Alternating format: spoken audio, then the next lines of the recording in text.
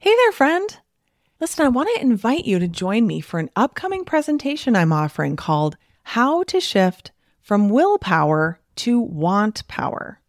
If you're tired of feeling like you have the best of intentions with food and weight, only to have it all fall by the wayside by the time your head hits the pillow at night, then this is for you. If you're interested in making permanent weight loss easier and less of a struggle, then this is for you. If you're curious what want power is, which you probably should be, and can't wait to learn how to incorporate it into your journey toward peace and freedom around food, then this is for you. I'll be presenting live twice on Wednesday, May 1st, 2024, at both noon and 7:30 p.m. Central Time Zone. I'll answer your questions live and we'll have a really good time together. But if you can't make either of those days, I'm not going to make you get a replay emailed into your inbox, only for it to get lost and never be watched, no matter how deeply you want to make time to go through it. Because, honestly, who are we kidding? We've all done this, including me.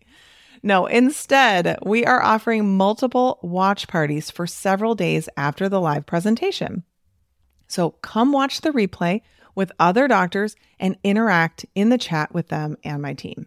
So either way, whether you come live or to a watch party, it will be worth your time for sure.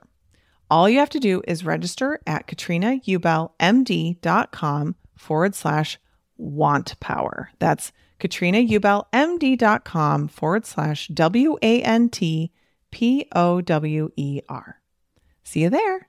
You are listening to the Weight Loss for Busy Physicians podcast with Katrina Ubel, MD, episode number 294.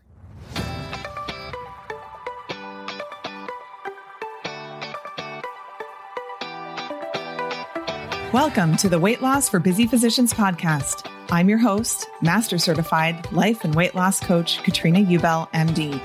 This is the podcast where busy doctors like you come to learn how to lose weight for the last time by harnessing the power of your mind. If you're looking to overcome your stress eating and exhaustion and move into freedom around food, you're in the right place. Well, hello there, my friend. Welcome back. We are inching closer to 300. I tell you, when I first started this podcast, if you had told me I'd have 300 episodes, I would have just been like, what? You're crazy. But here we are every week, just moving forward. So I'm recording this about, was it about 4 or 5 days before my kids go back to school? And I read something recently, I think it was actually in the paper, where this woman, it was an opinion piece, and she was saying that, she said, I'm at the point in summer where I'm mourning that summer is over, even though it's still summer. And that is kind of how I've been feeling. I've been trying to bring myself back into, but today it's still summer. And today you don't have to take anyone anywhere, and you don't have to make lunches and make sure you're there in the pickup line or any of that stuff. I have to say there is a little bit of a mourning process in my heart right now that the summer fun is coming to an end. And I don't know, I keep telling myself it's usually 2 weeks of back to school, and then it just starts to feel normal again. And the structure actually is nice and it's all good. There's kind of that freshness that comes in September, kind of like, okay, here we are, off on the right foot, ready to get going again, especially if you have any children who are in school. So it's, kind of an exciting time, and also moving into fall, which is just such a great season. Love it so much. Okay, let's talk about medical legal fears. I've talked briefly about getting sued before. That was a long time ago, several years ago. I've noticed in recent many weeks, there's been a bit of an uptick in medical legal fears. The thing about this is, particularly in the United States, I think it's not quite so bad in other countries, but particularly in the United States, it's not new for doctors to be aware of legal ramifications of their actions, right? We know that there's a line, like what is considered malpractice, what's not. We go to great lengths to understand what that line is, to be really clear about what's okay to do, what's not okay, what's allowed, what's not allowed.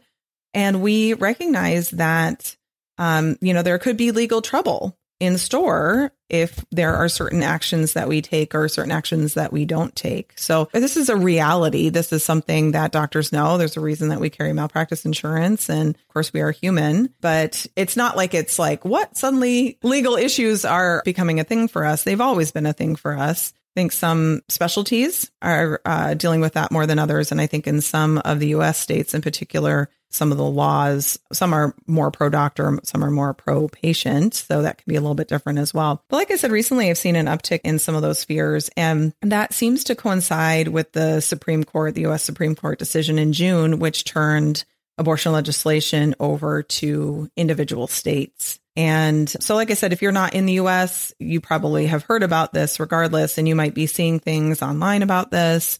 You may have your own thoughts and concerns about it, or maybe it's not even really so much of an issue, but I think you're still going to get a lot out of this episode. Of course, if you are in the US, and particularly if this has been something that's been a concern for you, then I just wanted to offer some ways of approaching this. As I was thinking about this episode, I was thinking about the fear that people experience, and I was kind of thinking about it in terms of like a primary fear, secondary fear, and tertiary fear. And the way I was describing that, or kind of defining it, as primary fear is the fear of legal ramifications that the good men and women who are actively providing reproductive care to women right now, that they're experiencing. This is not something to downplay. I actually saw something in the paper the other day. It was like a chart with various states and then a timeline. And they were kind of showing how quickly the laws about what's allowed and what's not allowed have changed, sometimes literally day by day, sometimes moment to moment, hour to hour. I mean, it's really, really incredible. And I just want to say that anybody who's struggling with that, that is really, really challenging to be in a position where you don't know where the line is, or that at any moment the line could change, right? So much of what helps us to feel safe, knowing that there are legal ramifications potentially to our actions, is knowing where the line is, where we're like, okay, well, if I stay, in this general vicinity, I know that I'm keeping myself safe, so to speak. And when that line is changing all the time, and you have to keep track of where that line is, that's going to be a lot more challenging. And so I just want to recognize that fear.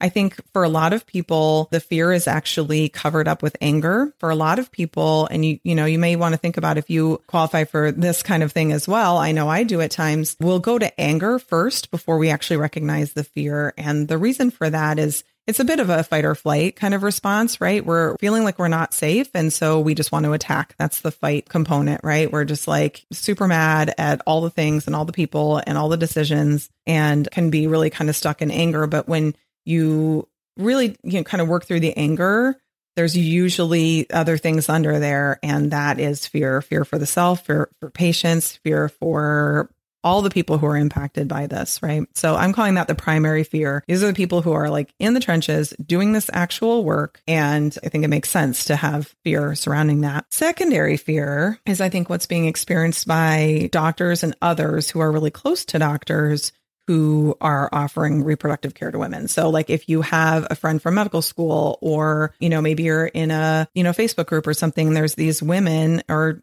doctors in general, men and women, who are in the trenches doing this work, and you're witness to their struggles and their fears and their confusion. It can be easy for us to take that on, even when we are not actively offering that reproductive care to women, or not actively dealing with the changes to the legal ramifications. And so it's just important to recognize that, like, is this something that's actually directly impacting me? And if not, it's interesting, right? It's like secondary. It's like we're watching this thing happening to other people, and then we're getting upset about it. And again, I'm not saying that we can't or shouldn't, or it's bad to do that, but just recognizing that, like, oh, okay, this is a more secondary kind of an effect on me. And then what I'm calling tertiary fear is, I think, something that a lot of women, particularly in America, are actually going through right now. And I'm describing this as more like a deep down fear, if you really, really spend some time really understanding what is going on for you, if you're upset about these decisions, it's really that these changes are making a lot of women question our value as women, right? Questioning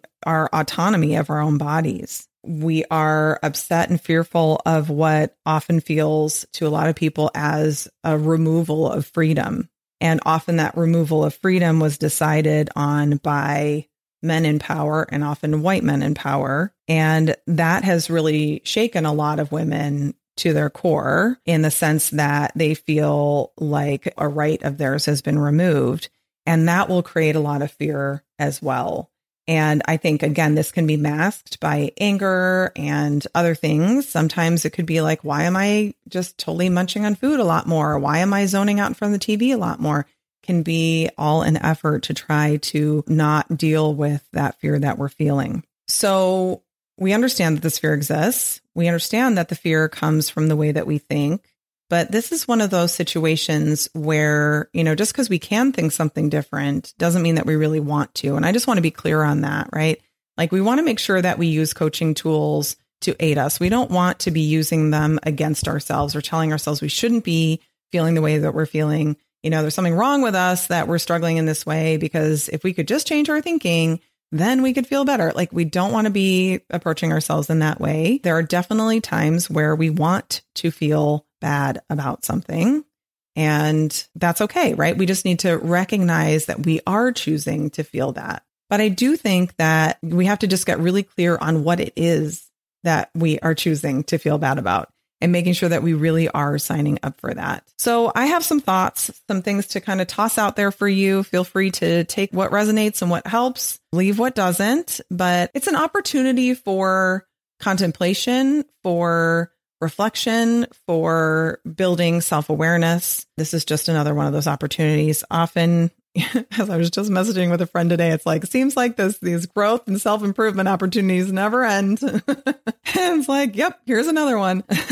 But it just gives us the opportunity, like, we can just get through it, or we can also take it as an opportunity to learn more about ourselves and to strengthen our relationships with ourselves. So for the person who's in that primary fear, the person who is actively offering and providing reproductive care to women, I would just really suggest that bringing yourself into the present as much as possible would be really useful.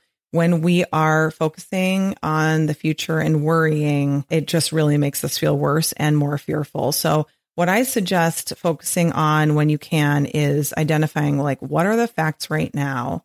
And also, how can I stay up to date on what's allowed right now? Is there some sort of resource? I know there's been attorneys offering free legal advice. Like, how can you do your very best to do your due diligence to make sure that you are staying up to date with what the laws are?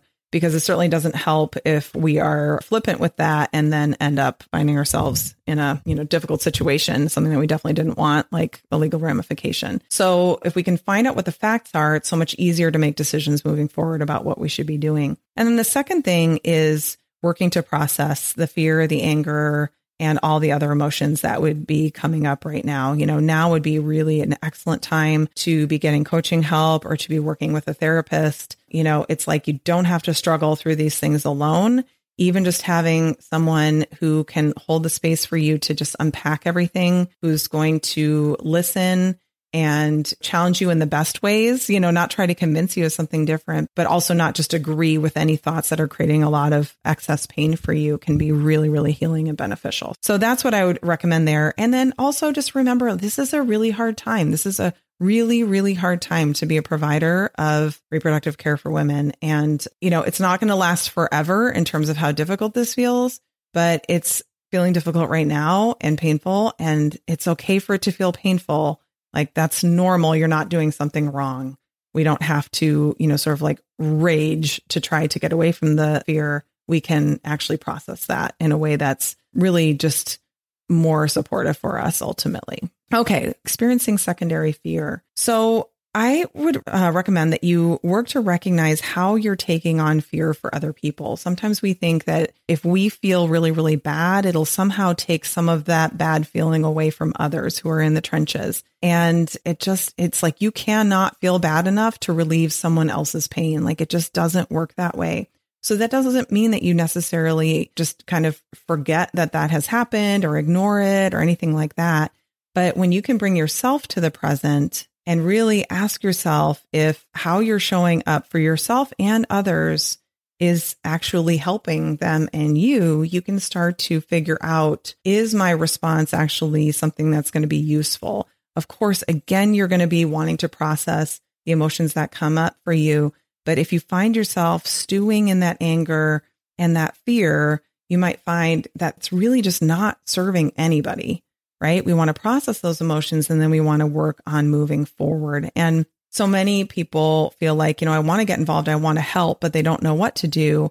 And if that's you, then I would just recommend that you consider thinking about how you can focus that energy toward becoming an advocate or more of an ally, like finding out what can you actually do that will help the people involved in this as they move forward, right? Because us just adding to the fear and anger generally isn't creating any positive results for anybody. So that would be something to recognize. And again, like if you're feeling really stuck in those emotions, again, coaching or therapy can be very helpful with that. And then let's talk about the tertiary fear, that deeper work. For this, I definitely recommend coaching or therapy if you're really struggling. The thing to remember here is that self-worth and the value that you see in yourself, like your value as a human being, this is going to come from within. Okay. So just because others don't appear to value women in the way that you'd like them to do,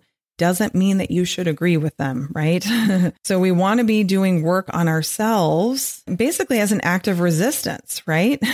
We want to be focusing on supporting ourselves, making sure we're rock solid in our self-worth, our confidence, our value, so that when we are coming into the world, when we're approaching the world, we're actually helpful in moving things forward, right? So it can be easy to sort of devolve into this deep hole. And when you find yourself there, that's when it's time to reach out that hand. There are so many people, myself included, of course, because we, of course, cover all of these types of things in our program and Weight Loss for Doctors Only as well. But there's so many people who are there and waiting and so willing and excited to help you do this work. Because like I said, it is an act of resistance. It is a way to not only heal ourselves and our generation, but also to heal future generations as well.